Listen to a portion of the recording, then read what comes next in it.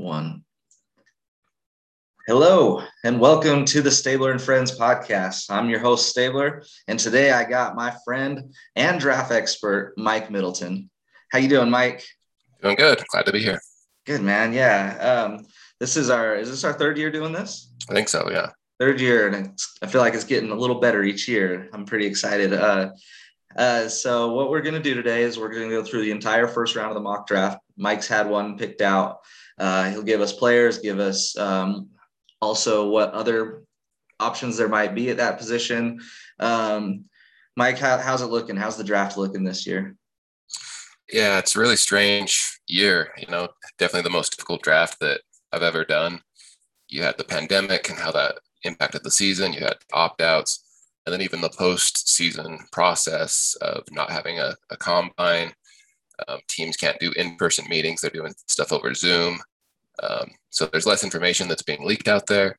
And then players that had medical issues, usually they can be checked out by the team's official doctors. And instead it's been, separate from that, like third party. So there's a lot less information out there, and it's harder to make some of the calls. Yeah, a lot more unknowns. What are some of the tough calls that you're looking at? So I think that obviously the draft starts pretty much at pick 3 on what the 49ers are going to do. Yeah. Mac Jones and Trey Lance are being mentioned as the two that they've narrowed it down to. Mm-hmm. Supposedly, when they made the deal, they were prepared to take Mac Jones, but they were open to still doing their work on the other quarterback prospects. And so it's a matter of, are they sticking with the initial reason they made the trade, or have they fallen in love with Trey Lance enough that they've changed their mind? Yeah, so we'll get to that one in just a little bit. I was also thinking a lot plays into it is your Denver Broncos trading for Teddy Bridgewater. Right. Maybe they know something that their quarterback might not be there. So might not be there is a possibility.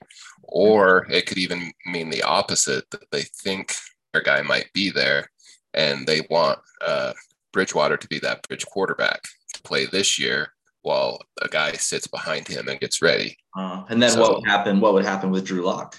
I imagine they would shop him at that point. I mean, you could go into training camp with all three, but at some point, if they did draft a guy, you've pretty much said Drew Lock's not the quarterback of the future. Yeah. So see what you can get for him in a trade. Okay, cool. Looks like you have a few more tough calls. Yeah. So the Bengals at 5, I think, is really interesting because you need to protect Joe Burrow. You saw him go down with injury last season, but at the same time, Jamar Chase potentially being there, who just absolutely lit everybody up with Joe Burrow as his quarterback. And I saw an interview with Joe Burrow this week where he talked about the biggest weakness in the Bengals offense was their deep passing game. Mm-hmm. And Jamar Chase and Joe Burrow were phenomenal in the deep passing game when they played together at LSU. So yeah, it's a deep tackle class. And I know we'll kind of go into the strengths and weaknesses later. Mm-hmm. You might be able to get a tackle in the second round. I'd have a hard time passing up Jamar Chase there. Yeah. That's I know Miami's kind of a weird pick right there. Do we stay in that spot? Do we move back from 6? But I think, if Chase or Pitts is there, you gotta take one of them. You gotta stay. Yeah. So again, another pivot point. If Pitts or Chase is there at 6, I think Miami stays. If not, there's some options where you might be able to get the top tackle in the draft, whether you think that's Sewell or Slater. Mm-hmm. You've got those Bama receivers, but it's a great spot that if you like those 4 players, you can move back a few spots. You're still going to get one. Still get somebody, yeah. So 6 through 9, it looks like, it's going to be some trades could possibly be happening there. That seems to be the spots that people are targeting, whether it's for quarterback, wide receiver, tackle. I think that's kind of the spot where there's going to be movement. Now, when we get into the mock draft, do you have trades in there like that you mocked in? I did too. Okay. Yeah, and it's hard to project trades, and so much can change. But I did project 2 in this one. Cool. And then you were talking earlier. You said some of the deepest position is tackle.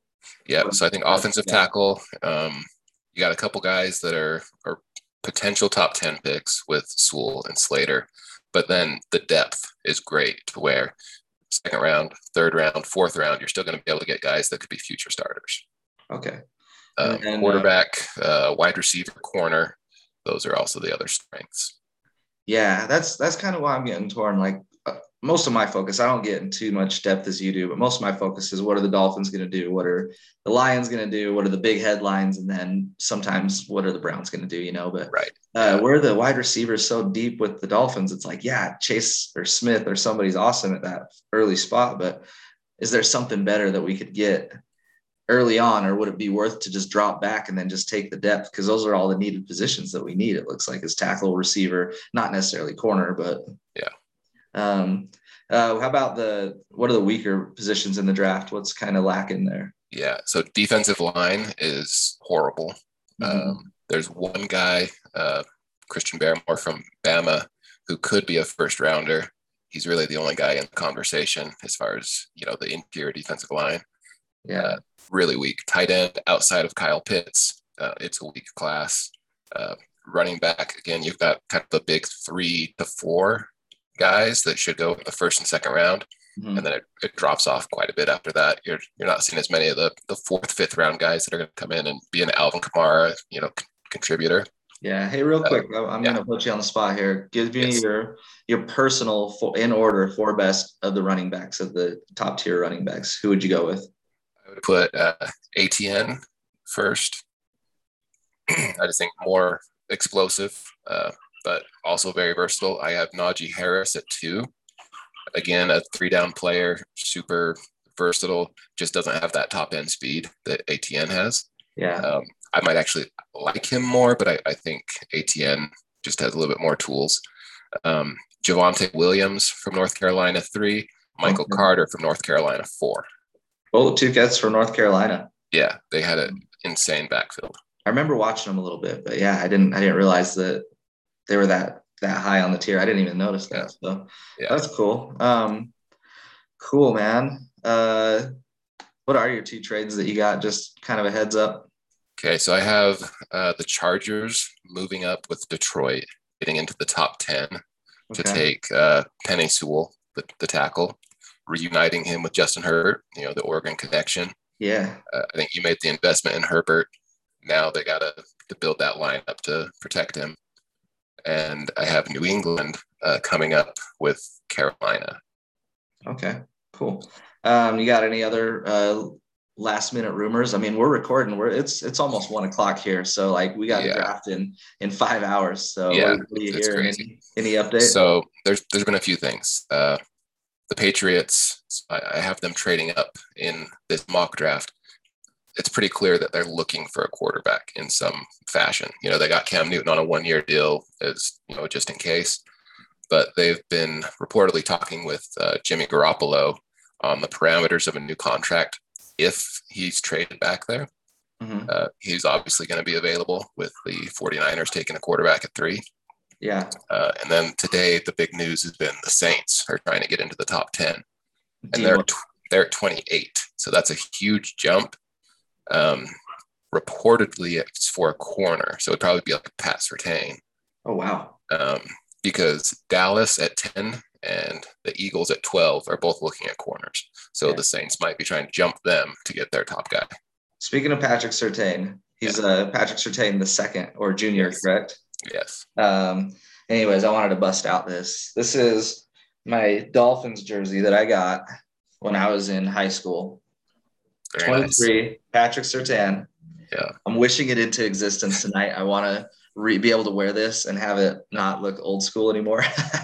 Bring back that from out of the closet. So the Surtain and Madison combo at corner. I loved watching those guys play. Yeah, Marion over the top. And it was those were the good old days. So that's what I like about this draft. It gives us hope, So before we get into this, into Mike's mock draft, just want to let you all know that are listening that these mocks, they're impossible to get every pick right. They're pretty impossible to get most picks right. So what this podcast special is about is helping you be more aware of who these guys are, what they can bring to your team, and hopefully it enhances your experience when you're watching the draft. I know that this gets me in the mood for it a little more. It gets me more knowledgeable when I see, oh, this guy's slipping. We picked him to go up here. Why is he dropping so far? It does a lot for me, and I hope it does the same for you. the draft, I mean, it's hope for not just the fans, but for, I mean, the franchises and the young players being drafted who are about to change their lives forever, getting paid, getting out of whatever troubles they're in life. And it's a fresh new start for them, really exciting things. Without further ado, let's get into the mock draft. Jacksonville, you are on the clock at number 1. Who you got, Mike? So no surprises here. It's kind of been the anointed one for a few years now. Trevor Lawrence, complete player. He's got a great arm, great pocket presence, reads the field well, athletic, good accuracy at every level. So he's not the most accurate guy in the class, but he's good at each area. Very complete. It's hard to find flaws in his game. He's got the high floor and high ceiling. He's, like I said, he's been the presumptive top pick for a couple of years, and nothing has happened to change that. So, regarded as a generational prospect. The comp I have for him is Andrew Luck. So if people remember when Luck was coming out, before he had all the injuries and everything, he was that complete player. He was athletic. He had all the passing stuff. They said he was the best prospect since Elway. Lawrence is kind of in that mold. Yeah. I've ever since he beat up Bama in that national championship game, when I think he was he a freshman or freshman? Yeah. It's like you knew this guy was special. They've talked about him for the last few years. All he does is win, and He makes it look easy. Sometimes it bothers me because he looks like he's so effortlessly doing things. Like it seems like he doesn't care, but really I can tell like from his interview, he's mentally tough. He has that just really calm demeanor, almost nonchalant, like he doesn't get rattled, but he's just so good. It's like he's just a natural. Yeah, for sure. So easy pick, Jacksonville with Urban Meyer as their new coach. They're getting a new fresh start, got good running back game. They could start to build something. I feel like this is a good start for them. Number 2, we're going to the New York Jets, and I got your pick up here. I know it's everybody's pick right now. I'm still not sold, Mikey. You got to sell me on Zach Wilson here, Mr. BYU. Yeah, so he's not my quarterback 2, but he seems to be the consensus. That's who the Jets are locked in on. I have him at 3 or 4, kind of depending on where Trey Lance ends up, and we'll get into that when that pick comes up. But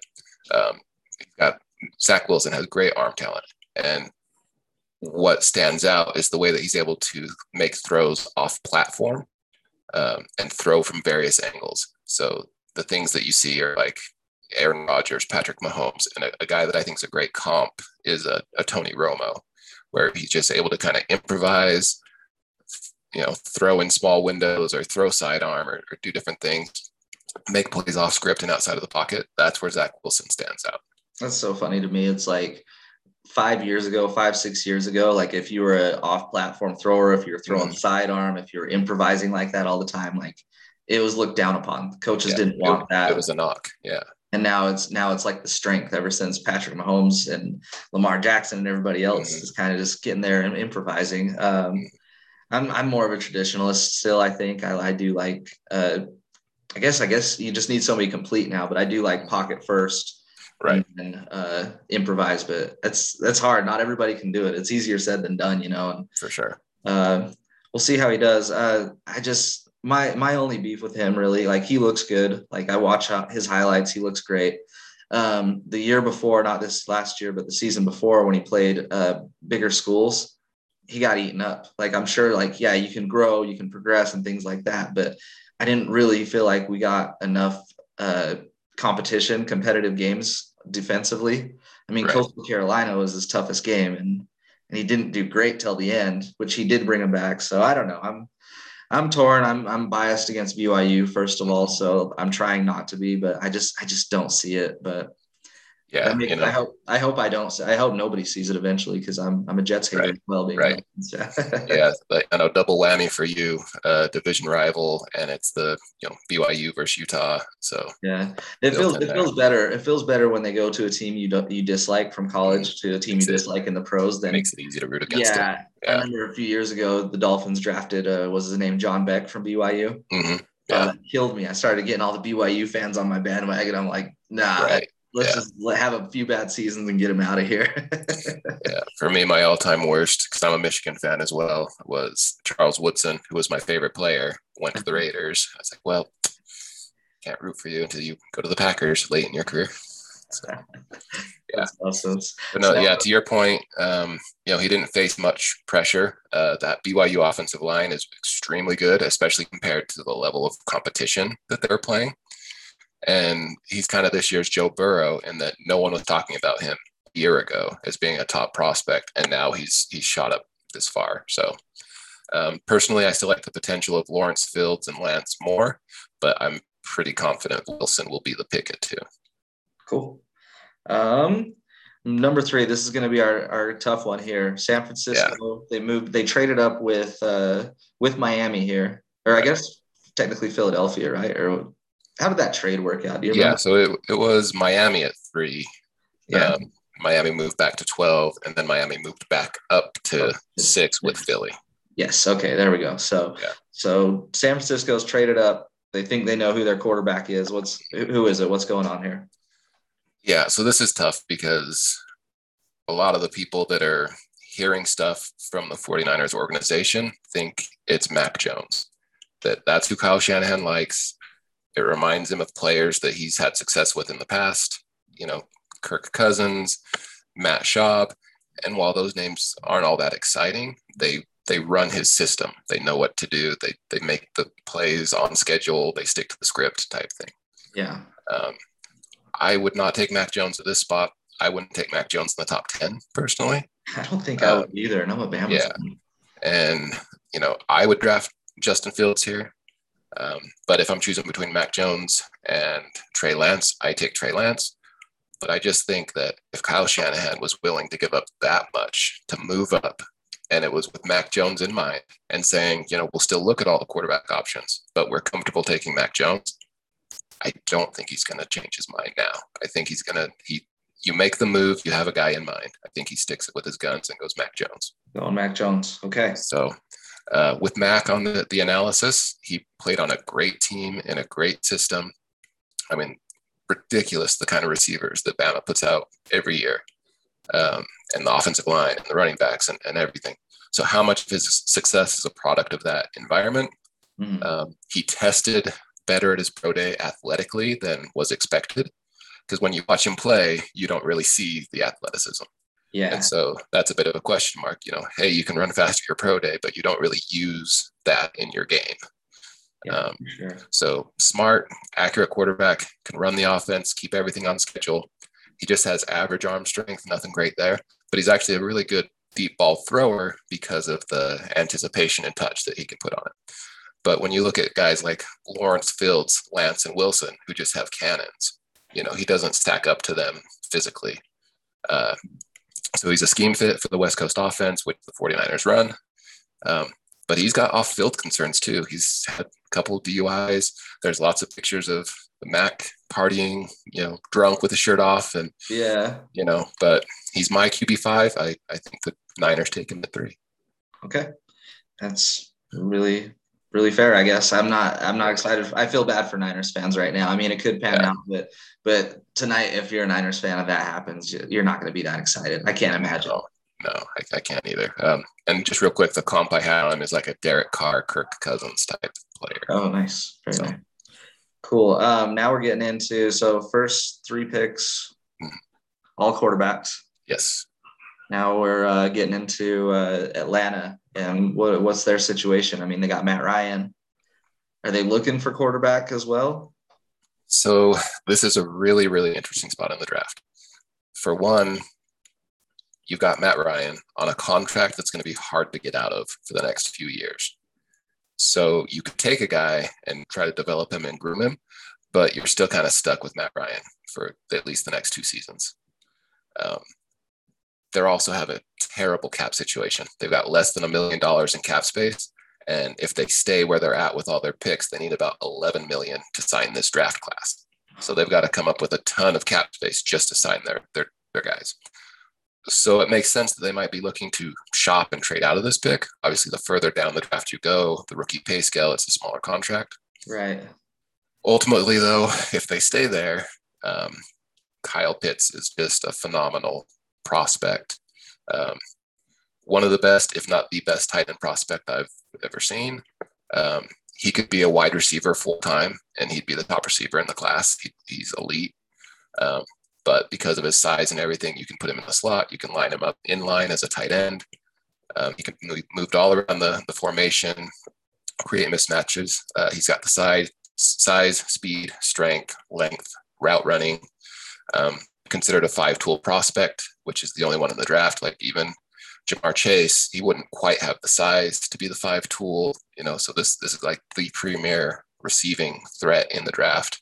Yeah. I think he's got Hall of Fame potential. Obviously, you don't want to put too much on a rookie, but just looking at his skill set and how good he should be just right out of the gate. So he's not quite the level of blocker as like a George Kittle or a TJ Hawkinson when they came out, but he's still a good blocker. He's competitive. He puts in the effort. But he's such a good prospect, and he's probably the safest pick in the whole draft. So ultimately, I think Atlanta takes him. But if a quarterback is taken here, it would be the first time in history that quarterbacks have gone 1, 2, 3, 4. So just worth noting. Dang. Yeah, might be some history to be made tonight. I think, man, it's crazy how big the tight end is now, the position. I mean, you look at every Super Bowl champion recently, they've all had an elite tight end, Yeah. Even the Final Four in the playoffs last year all had good tight ends. So wide receivers, I mean, there are some that are much higher tier than others, but it seems like you can fill in some other players here, here and there, like I don't know, like a Terry McLaurin or something like that, Right. Yeah. He's a lower pick, but can still be an elite receiver. But I just think tight end is so special. Yeah. Cool. Moving down to number 5, Cincinnati Bengals. Yep. So this is one that we talked about where you've got your pick of the offensive tackles, but you also have Joe Burrow's former teammate, Jamar Chase, sitting there. And I think picking at the top of the second round, you can get a tackle there that can come in. And if they're not starting right away, they could start within a year. But it's harder to replicate someone as good as Jamar Chase and someone who already has that built-in chemistry with your young quarterback. So I have them taking Jamar Chase. The breakdown on him, he can win with strength or speed. He's versatile. He's dangerous with the ball in his hands. He opted out of this last season, but in the 2019 season, he had 84 catches, 20 touchdowns, averaged 21 yards per catch. So like I said, that deep passing game that Cincinnati's been missing, he fixes that basically. He was only 19 when he was doing that. So the sky's still the limit on him. I think he could become one of the best receivers in the league. I think he's a better prospect than any of the wideouts last year. And I loved last year's receiver class, and a lot of them showed out as rookies. So I think that just speaks to how highly this guy's touted. If you were looking for a knock, he's not super shifty, but he's a very good route runner. So he's able to kind of make up for that. So you probably want to line him up more outside than in the slot, but he is versatile enough that you can move him around either way. Well, I'm hoping that's not their pick because Miami Dolphins are number 6 right after. Yes. So I wanted Pitts. I wanted Chase. Mm-hmm. Who are my Miami Dolphins getting in your mock? Yeah. So this is another really interesting spot because I think, like you said, if Chase or Pitts is there, Miami should stay and take one of those guys. If they're gone, they have a decision to make. They could stay and take Sewell if that's the guy that they like, or they could take one of those Bama receivers, or they can move back and still probably get one of those guys. So in this situation, I would be trying to move back, maybe 2 spots, 3 spots if I'm Miami. Mm-hmm. But in this mock, I have them taking Jalen Waddle, which there's reports that they really like Waddle. Most explosive receiver in the draft, elite speed. He's another one of those movable chess pieces that can play outside in the slot, or you can line him up in the backfield and do different things with him. Game breaker. So the biggest knock on him is that, playing at a stacked team at Bama, he didn't get a lot of opportunities early on. And then when it finally was his turn, after, Judy and Ruggs were gone, he got injured. So he only has 971 career snaps. So you got a bit of a projection, but his tools, he's, a Percy Harvin, Tyreek Hill type of talent. Yeah, see, my thing is like he did have that little bit of what he's shown, but when he was playing, it seemed like he was the number one go-to, and it seemed like He nobody was. could touch him. And Yeah. like, I mean, Smith was still great. It was nice to have both of them, but it seemed like Waddle to me was up here to Smith down here, and Exactly. then he got hurt, and Smith stepped Took up over. his game. Yeah. And then the championship game, they just looked like even to me basically until granted Waddle was still a little shaken up, shouldn't have played, but I do like to see that he Toughed it decided to out. play instead. Yeah. Did what he could. So and he looked sharp until he was hobbling a little bit, but they're like when the plays were going, he looked good. So Yeah. I'm still high on Waddle. I'd be okay with that pick right Yeah. there. Number 7. Well, it would be on Detroit, but like you said earlier, you have the Chargers The trading trade. up. Yeah. Detroit could also make this pick if they stayed. They could use this player. But the word is that the Chargers are really trying to get one of the top tackles. So Penei Sewell is who I have going here. Oregon teammate of Justin Herbert, generally considered the top tackle, though, some have Rashawn Slater ahead of him. He's got great movement skills for someone that's 330 pounds. Powerful. He can drive block. He's got his anchor. He's tough and competitive. So he's got a really high floor. One of the knocks on him is that he didn't face a lot of premium pass rushers in the Pac-12. So they think he's a little untested. And so he might not live up to that generational tackle prospect that the label that people were putting on him in 2019 as being the next, Orlando Pace, Joe Thomas. But he should still be a really good player for a really long time. Yeah. And you're telling me his comp was Laramie Tunsil, I think, is a Tunsil. pretty good comp. Yeah. Okay, I liked Laramie. Yeah. He did a lot for the Dolphins, not just on the field, but that he trade. did. Then got you all the rewards of sending him out of town. There are a lot of picks in these next few drafts thanks to that Laramie Tunsil trade and poor management by the Houston Texans. Yes. Right. Cool. Still a few quarterbacks out there. Yes. Moving to number 8, which is Carolina, who just traded away Teddy Bridgewater, but you have New England trading up here. Yes. So this is a spot where if Carolina stays, I wouldn't be surprised if they took a quarterback, even though they just traded for Sam Darnold. You've got 2 years left on Darnold's deal if they pick up his 5th-year option. So if you wanted to develop a guy that's a little raw, you could still take him here. But I think this will be a spot that teams are looking to trade up maybe in front of Denver to get a quarterback. And I think New England is a good situation. They've got Cam Newton for 1 year. Trey Lance is a fairly similar player to Cam Newton. So he could take that 1 year learning behind Cam and take over the reins the season after. So he's got a rocket arm. He's built like a tight end, but then super athletic. He's 20. 6'4", 227. That's a big boy. It is. In 2019, he didn't throw a single interception, which was his only full season. So, that's one of the knocks because he only has 18 career starts. But he only averaged 18 passing attempts per game as well. So you kind of have a small sample size, and his accuracy does need work. It's something that is not a strength. He played against weak competition. Playing at North Dakota State is kind of similar to playing at Bama. Like you've got NFL players on that roster, and they're so much better than everyone that he's going against. So he may need to sit a year before starting. But one of the reasons why he's such a highly regarded prospect is he's being considered the smartest quarterback in the class. They say that you get him on the board and he's just super, super football smart. So if he hits on his upside, he could be the best quarterback in the whole class, potentially even better than Trevor Lawrence.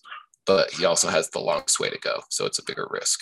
Gotcha. Yeah, you said you mentioned he's been recorded as the smartest in the draft. I also heard Zach Wilson. That was a big positive for him. He has somewhat of a Sean McVay type picture memory. The photographic memory. Picture memory. And they're asking him, okay, what happened in the third quarter against Coastal Carolina on this play? And he could tell you right away. So, that's good to have that memory and be able to see the defenses. So I forgot to mention that earlier. They say the same thing about Pat Mahomes. think Really? he has that memory, and it's something that Peyton Manning was well known for, that amazing recall of just obscure down and distances and what someone was lined up in. Yeah. So that goes a long way. Yeah. I saw a couple highlights of Trey Lance here. He's a big boy. He's bigger than I thought. I didn't realize that when I was watching the highlights. He didn't look too like overpowering to me. But I Yeah. watched a play and he runs into the line and pushes it forward like 5 yards. Yeah. But the thing that scared the hell out of me, if he was on my team, is he's going head in with his helmet. I mean, that's Division II, Yeah. baby. Like that's you can get away with that. But if you get head to head with a linebacker in the NFL, you're going to be possibly out for a year to career. Right. So Absolutely. gotta. I think where you're talking about benching him and letting him grow, that's something that they'll definitely have to work on because you don't want to take away what makes them special, but at the same time you want their specialness to be on the field. So Right. And I think that's one of the other reasons why, when it came down to it, I put Mac Jones at 3, because I think San Francisco could get Mac Jones starting this year and be okay. I think you want Trey to sit a little bit. And so with the Patriots situation where you got Cam Newton there, it gives you time for him to learn the offense, where you can maybe train some of the bad habits, like you said, lowering your head and running into the defense. Not great. So maybe work on that.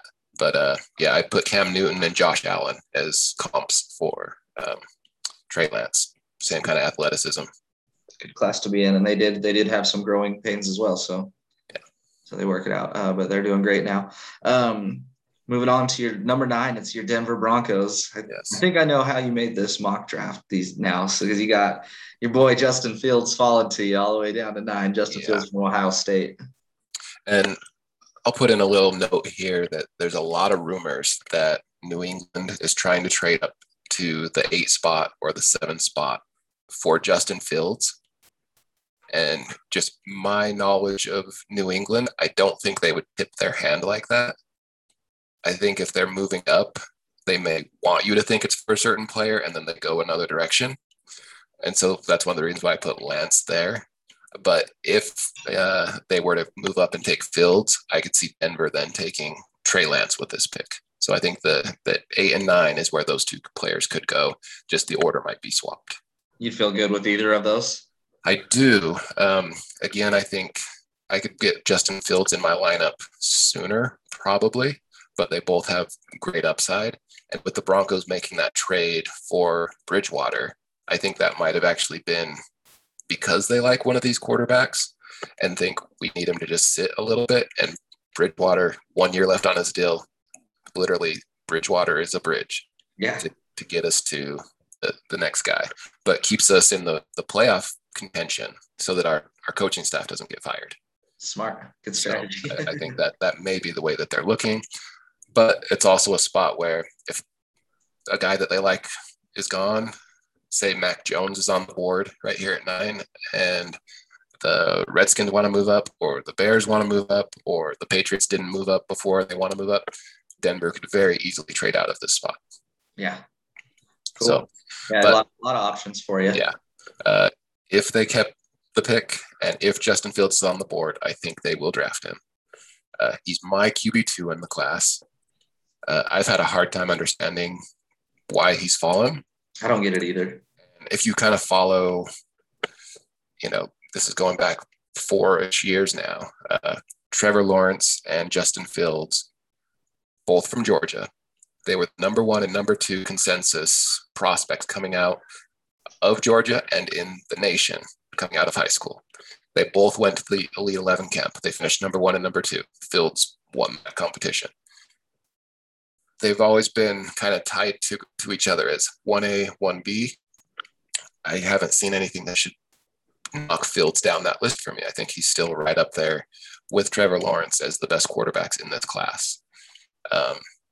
He's the most accurate QB in the class. Plus, he has a great arm, just like Lawrence, just like Lance. And he's got 4.4 speed. Yeah. He can run with speed. He can run with power. He's tough. If you watched that Clemson game where he cracks his ribs and he still goes out there and balls. Absolutely. I think I sent this to you. I don't know if you've checked it out yet, but one of my favorite clips when I was studying the prospects Fields hands the ball off, and I think it might be Trey Sermon, is running down the sideline, and Fields books it from the backfield, catches up to the running back and the DB that's chasing him, and makes a touchdown securing block on the DB way down the field. And like, that's the kind of leader you want at quarterback. Like, he shows me the intangibles.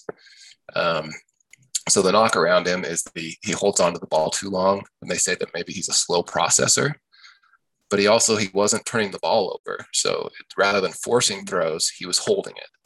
So he takes some sacks, but he's not turning the ball over. So it's kind of a give and take. Like, which would you prefer? Yeah.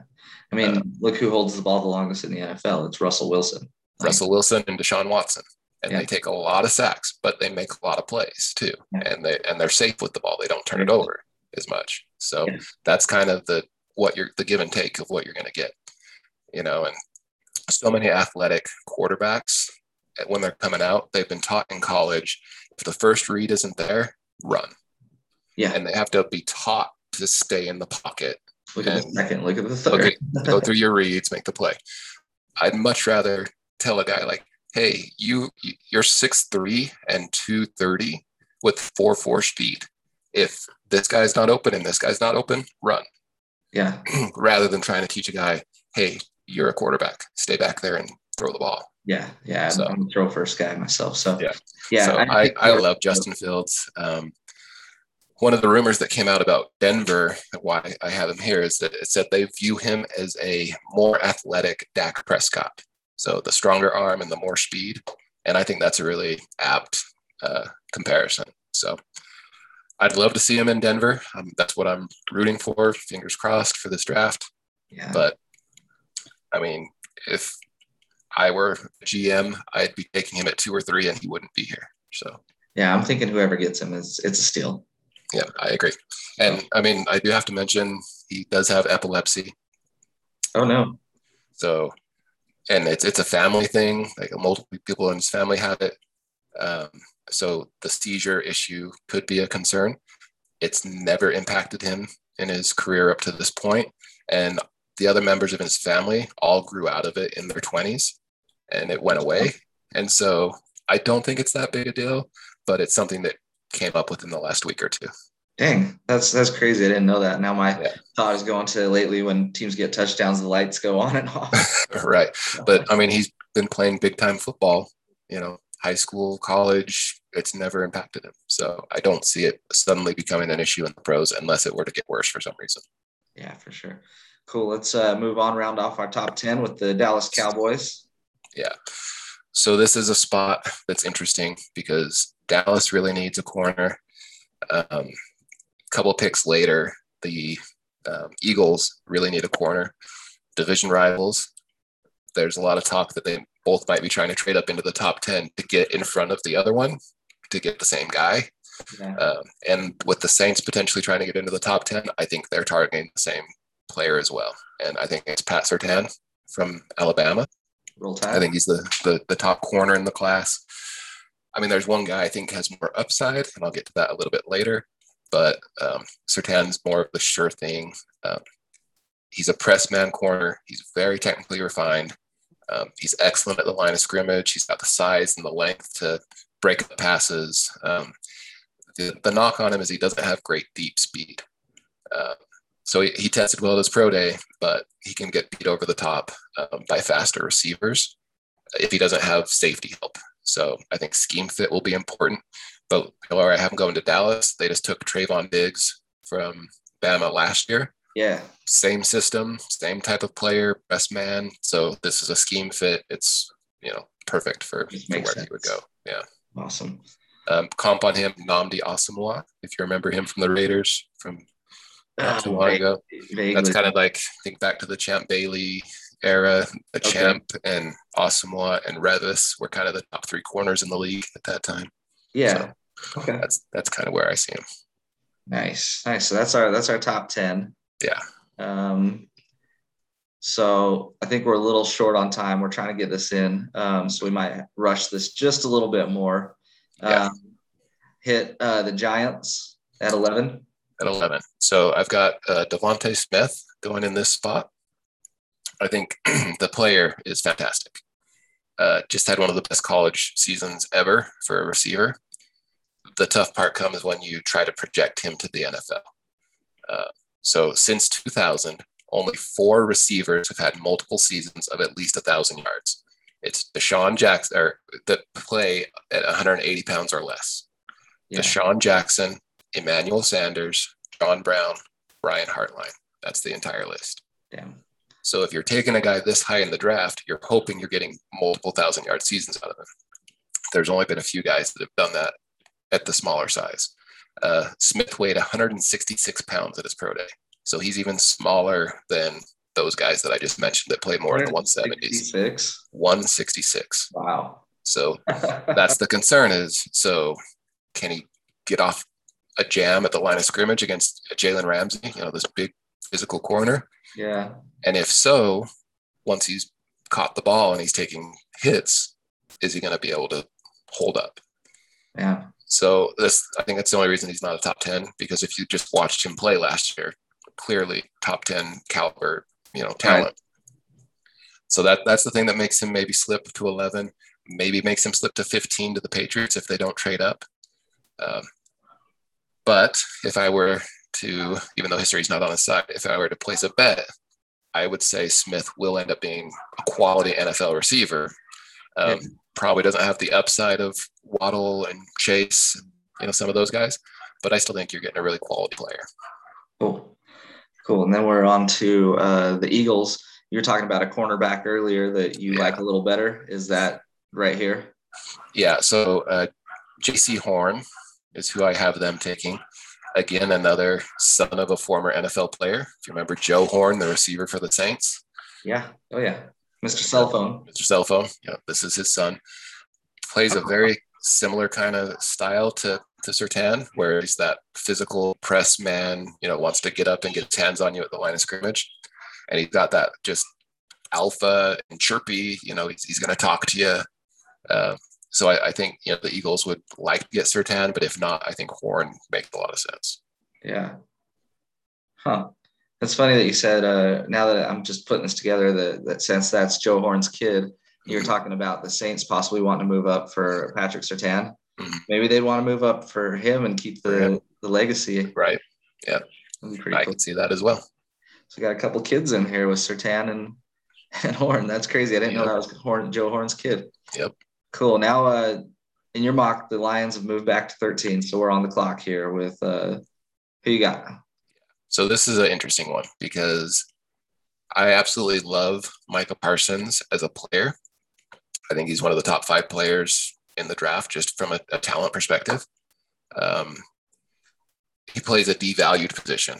It's unlikely that middle linebackers or off-ball linebackers go really high in the draft unless you're special. So like in recent years, it was Devin White and Roquan Smith that went in the top 10, but it's rare. I think he's an explosive athlete with great size. He's the best tackler in the draft. He used to be a defensive end, so he's a fantastic pass rusher. Like you can blitz him through the gaps as a linebacker. You can line him up as an edge and have him take tackles. He'd probably be the top edge in this class if that's the position that you put him in. He gets off blocks. He thumps. He's a big hitter. He has the biggest hands ever recorded by a linebacker at the combine, which that helps with his tackling. Once he gets his grips on you, he's got you. But then also dropping back into coverage, he can get his hands on balls and make plays on the ball. He's got an amazing athletic profile. He's raw in coverage. Like he needs to work on his instincts, and he's going to need a lot of growth there, but he's got the potential to be very good. But there's 2 reasons why he's available here at 13. 1, the value position that I mentioned, and 2, he has a long history of off the field immaturity issues. There was an incident at Penn State where it was called the hazing scandal, and he was considered a ringleader. There were some really serious and disturbing allegations made on how they were hazing some of the young players. A lot of it involves like sexual stuff. He got in a fight with a teammate on another occasion. The teammate pulled a knife on him. Wow. And this goes back to high school. He also, he's had suspensions from the teams. And so there's a long history of this. So he could be a perennial all-pro for the next decade, or he could be the next Reuben Foster and be out of the league in a couple of years. Dang. So at 13, you're not taking as big of a risk as you are in the top 10. And I think listening to Dan Campbell talk, he's that old school football kind of guy that might not care so much about, hey, my guy's kind of a little bit of a head case, but he's an old school hard-nosed guy. Yeah. So I think this could be a potential landing spot. Nice. Hey, I got some breaking news for us right now. Okay. According to Adam Schefter, Aaron Rodgers has told some within the Packers organization that he does not want to return to the team in 2021. And I had seen a report earlier that the Niners made an offer for him yesterday. Yeah, and it's also some links with the Eagles right now, according to Twitter. So, wow. So that might shake some things up. That'd be pretty. Yeah, let's just rip this whole thing up. Interesting. Yeah, so things like this, they shake up all the time. We're a few hours to draft time and this stuff happens. So like I said earlier, just enjoy, just embrace everything that Mike's telling us, because this is great content, Mike. I appreciate you, man. No problem. And it's one of my favorite times of the year. I mean, I love football season, but I love draft prep as well. And so I've put countless hours reading reports on these guys, watching these guys, making my own mocks and everything. Ultimately, it's going to be futile because teams are going to do different things than what's expected, but it's still fun. And it's good if your team picks one of these guys that we're doing a little bit of deep dive on. Hopefully you're getting some good information. Yeah. Yeah, you'll sound smart at the water cooler tomorrow. Exactly. There you go. Okay, so your next two picks are both offensive linemen, with Vikings getting Elijah Vera Tucker, so considered the best interior offensive lineman. You can play him at center or guard. He could maybe play tackle, but you're most likely playing him inside.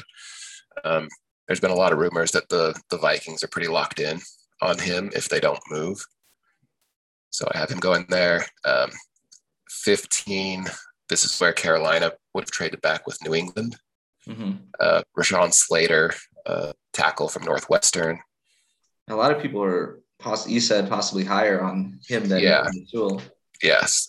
On some teams' boards, he's the number one tackle, and Sewell's number 2. So he could very easily go in the top 10.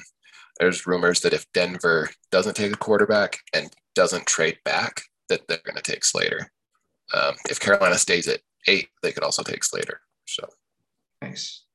And then now we're on to number 16, Arizona. You said cornerback was deep this year, right? Yes. And we're going cornerback again.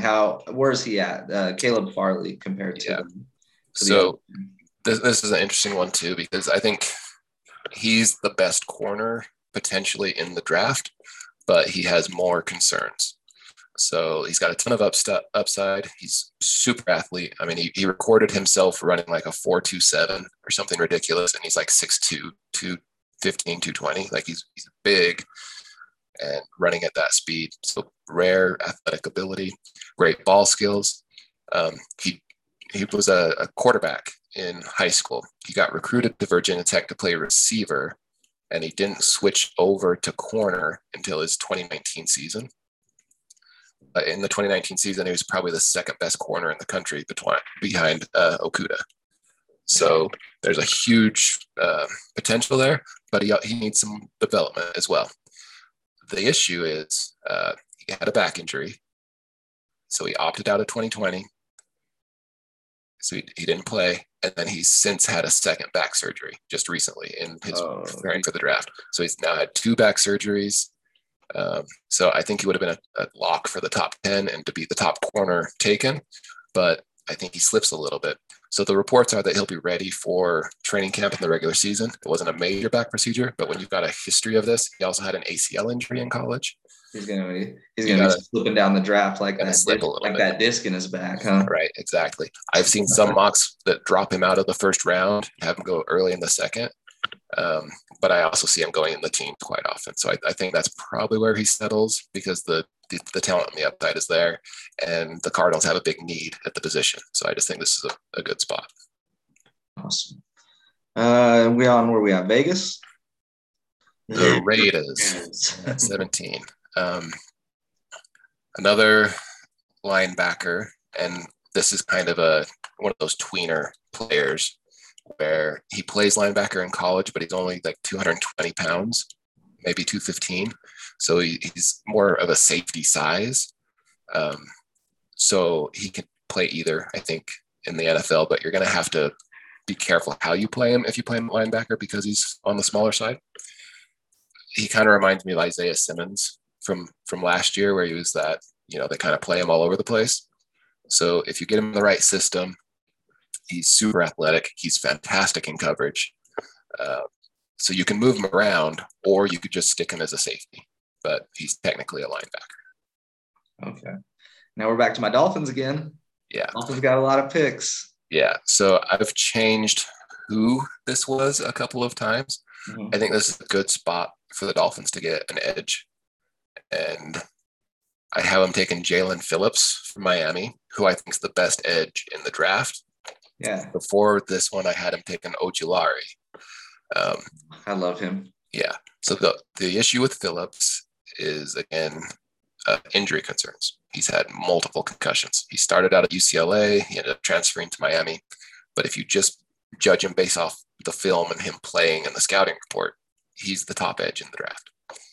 So I had him slipping a little bit because of the injury stuff, and I had Ojulari in here. But then just recently this week, I read that teams are knocking Ojulari down a little bit because of some concerns with his knee. Oh. And so I thought, well, if you have two prospects that both maybe have some injury concerns, take the better guy. So Jalen Phillips. It's a good call. Miami has another edge rusher. The College of Miami has another edge rusher in this draft as well, right? Rousseau, yeah. Well, they have three that are going to get drafted: Gregory Rousseau and Quincy Roche.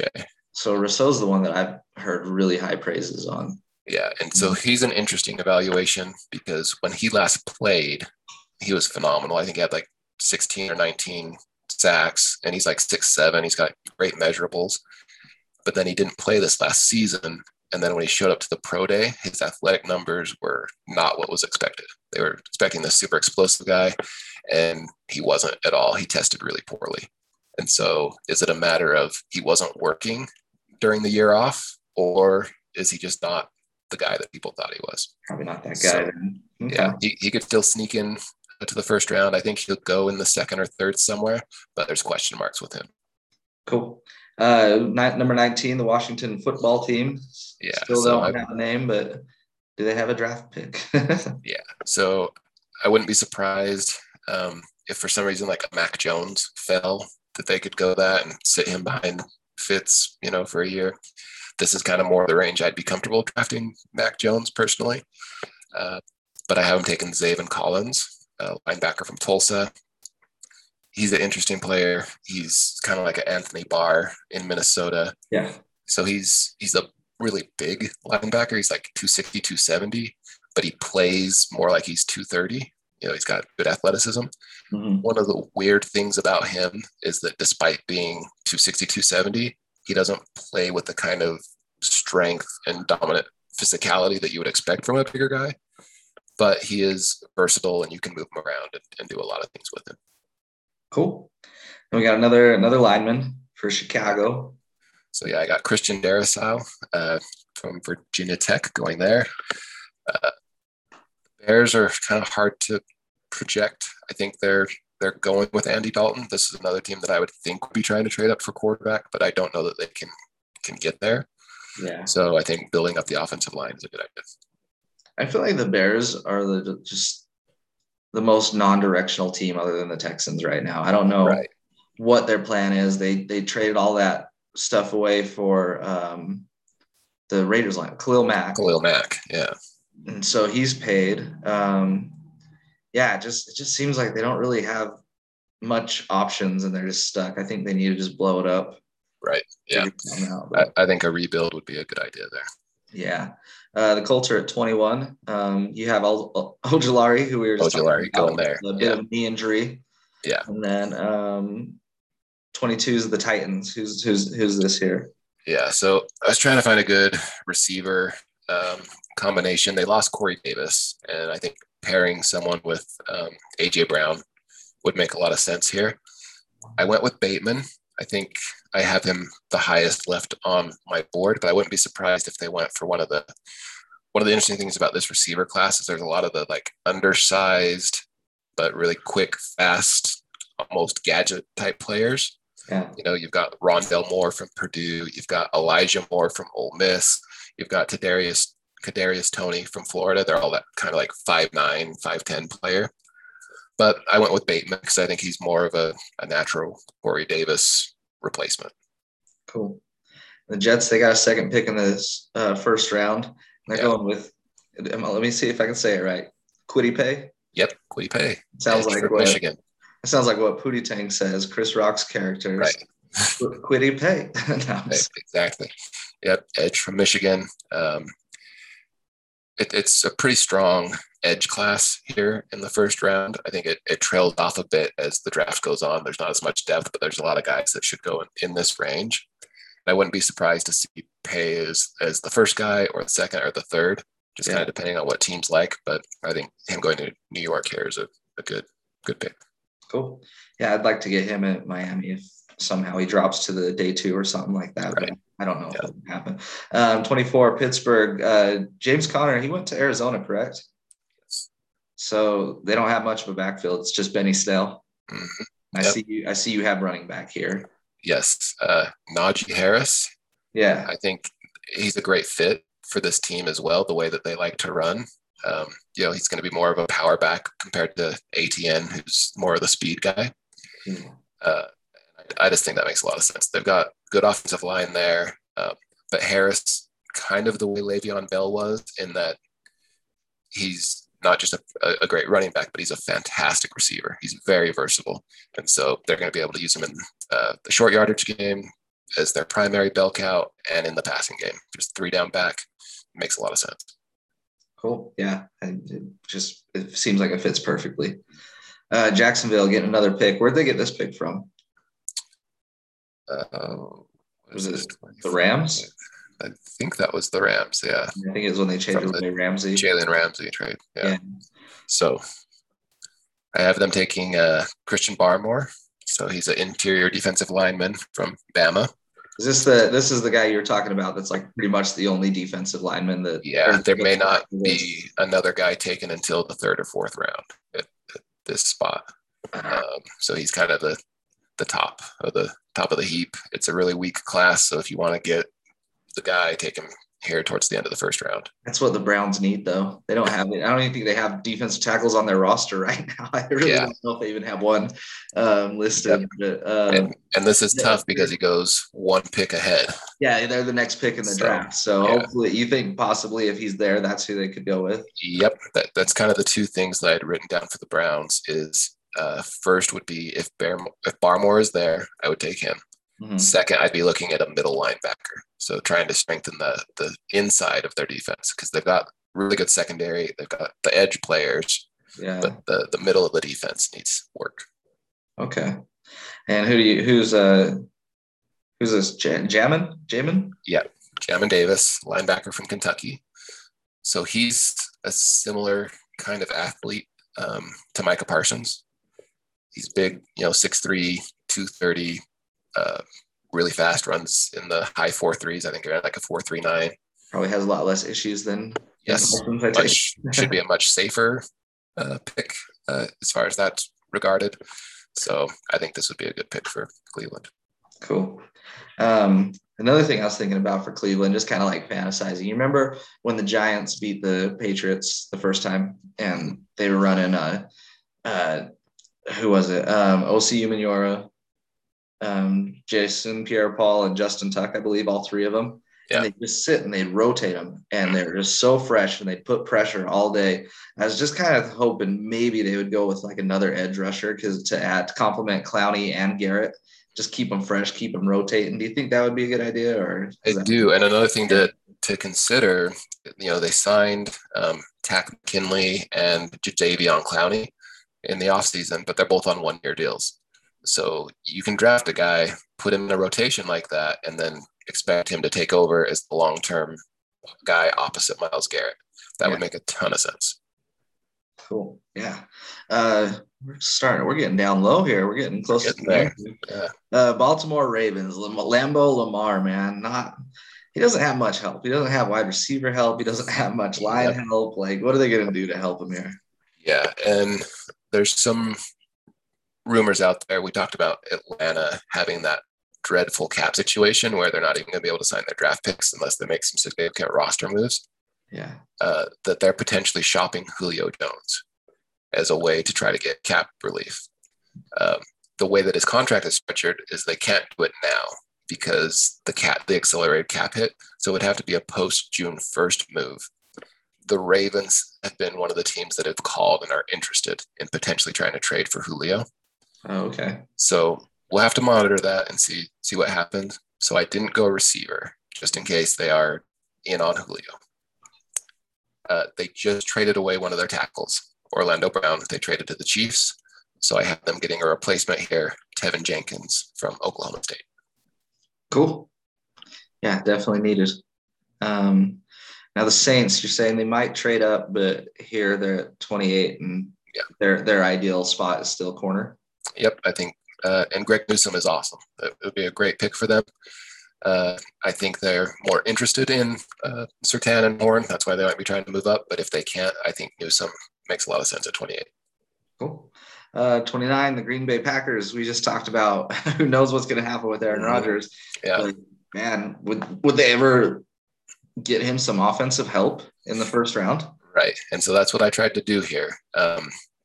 If Rashad Bateman had still been available, I think that would be a good pick here as someone to go opposite Devontae Adams. But I haven't taken Rondale Moore, the receiver from Purdue. Yeah. It's a guy I like a lot. I do too. I think he gives you something a lot different than what you have from Devontae Adams.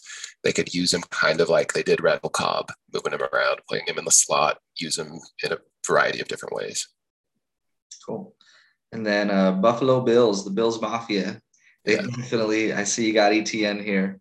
Yes, Travis Etienne. Talked a lot about him. He'd be a great fit, right? Mm-hmm. Yeah, I think so. And the Bills have been trying to get a running back. There's been some buzz that they're trying to even trade up to get one. I think ATN might be their preference. So if the Steelers did take Najee Harris, I think they might be able to stay put and still get ATN. But, we'll see what happens. But, yeah, get some help for Josh Allen. And they've got some great receiving options, but I think they can upgrade the running back room. Cool. Ravens getting a little more help at 31 here. Yeah. This is an interesting player. Jason Owe, edge from Penn State. He's the most athletic edge player in the draft. Like, as freakish as Micah Parsons tests out, his teammate at Penn State is even freakier because he's bigger and he's even a little bit faster. Part of the issue with evaluating him is he had 0 sacks last year, which is weird, but he had a ton of pressures. So he was getting there, just not finishing it. But you look at his tools and his potential upside, and I think he'd be a great fit in Baltimore. Okay. And then the Super Bowl champs, Tampa Bay. Yeah. Did you see Chris Sims has Justin Fields? Which I think is ridiculous. Unbelievable. Him falling to 32, I can't conceive that at all. So, I mean, I guess we'll see, but I'd be shocked. Yeah. All right. Who's Tampa got? So I got them going with the best safety in the class. And this is similar to what I said before about Barmore being the only defensive lineman that you would consider high. Moreg is the only safety that you're really considering this high. And so I think they've got the guys on offense coming back. They were able to pretty much keep the whole thing together. So I think continuing to build on the defense. They got Winfield as a safety last draft, and that was fantastic. I think you give him a long-term partner for the next 5-10 years. Yeah. Awesome. So that's our first round, man. Thank you so much for that. No I problem. think you do such a great job. I don't want to feed your ego anymore. You don't need any more. I know I don't. It's already a problem. On the spot, going off script, give me some next day players to look for. Some guys that you like to fantasy wise or just a good fit for a team. Yeah. So I think when you're looking at those first few picks of the second round, so a lot of times you're getting guys that could have potentially been first round guys, but maybe slid just a little bit or whatever. I think Javonte Williams, the running back from North Carolina, has a chance to be the best running back in the draft. He's right on par with Etienne and Najee Harris, so I would look for that. I don't think there's really any quarterbacks I'd be looking for in the No second round. Kellen Mond. So I like Kellen Mond. I think taking him in the second round would be high. Okay. I think more third, fourth round is where I would target him, but he may move up just because he's probably QB6. So he might be the next guy. So someone might try to take him early there. There'll still be some receivers that would be available. I mentioned the guy from Florida and Elijah Moore from Ole Miss. So, and a lot of tackles and offensive linemen, I think, will go in that second round. Cool, man. What are you doing for the draft tonight? I do not know. Yeah, I will most likely be on daddy duty. So if I'm not on a TV, I'll be streaming it on a computer or something, and we'll see how it goes. Nice. Well, if you get some time, you can sneak away. We're gonna have some tacos. I was gonna go to some Del Taco probably and make some queso dip and watch the draft. You're welcome to come over, man. Sounds fantastic. So I have to clear it with my higher power. I got you. I get that. Well, thanks again for coming on. Thank you everyone for listening. I hope you guys enjoyed the show. We're going to be back next week. We're going to have a follow-up. We're going to do some draft grading, who we think the winners were, the losers were, and just kind of talk about the craziness and the trades and who knows what's going to happen. I mean, we just saw that Aaron Rodgers thing. I don't know if there's a lot of truth to it, but I mean, if Adam Schefter's reporting in, it's getting breaking news. Like there's got to be something. Maybe we'll get a straight up Russell Wilson for Aaron Rodgers trade. Get two people happy out of their places. But, do you think the Packers might be interested in Teddy Bridgewater? Any chance? Yeah, I mean, it's worth a try. Or Tua. I mean, Tua's young and fresh. Yeah. So. All right, man. Well, thank you so much. And thanks again, everyone, for listening. This has been Stabler and Friends with Mike and Stabler. Stop recording. Oh, there we go.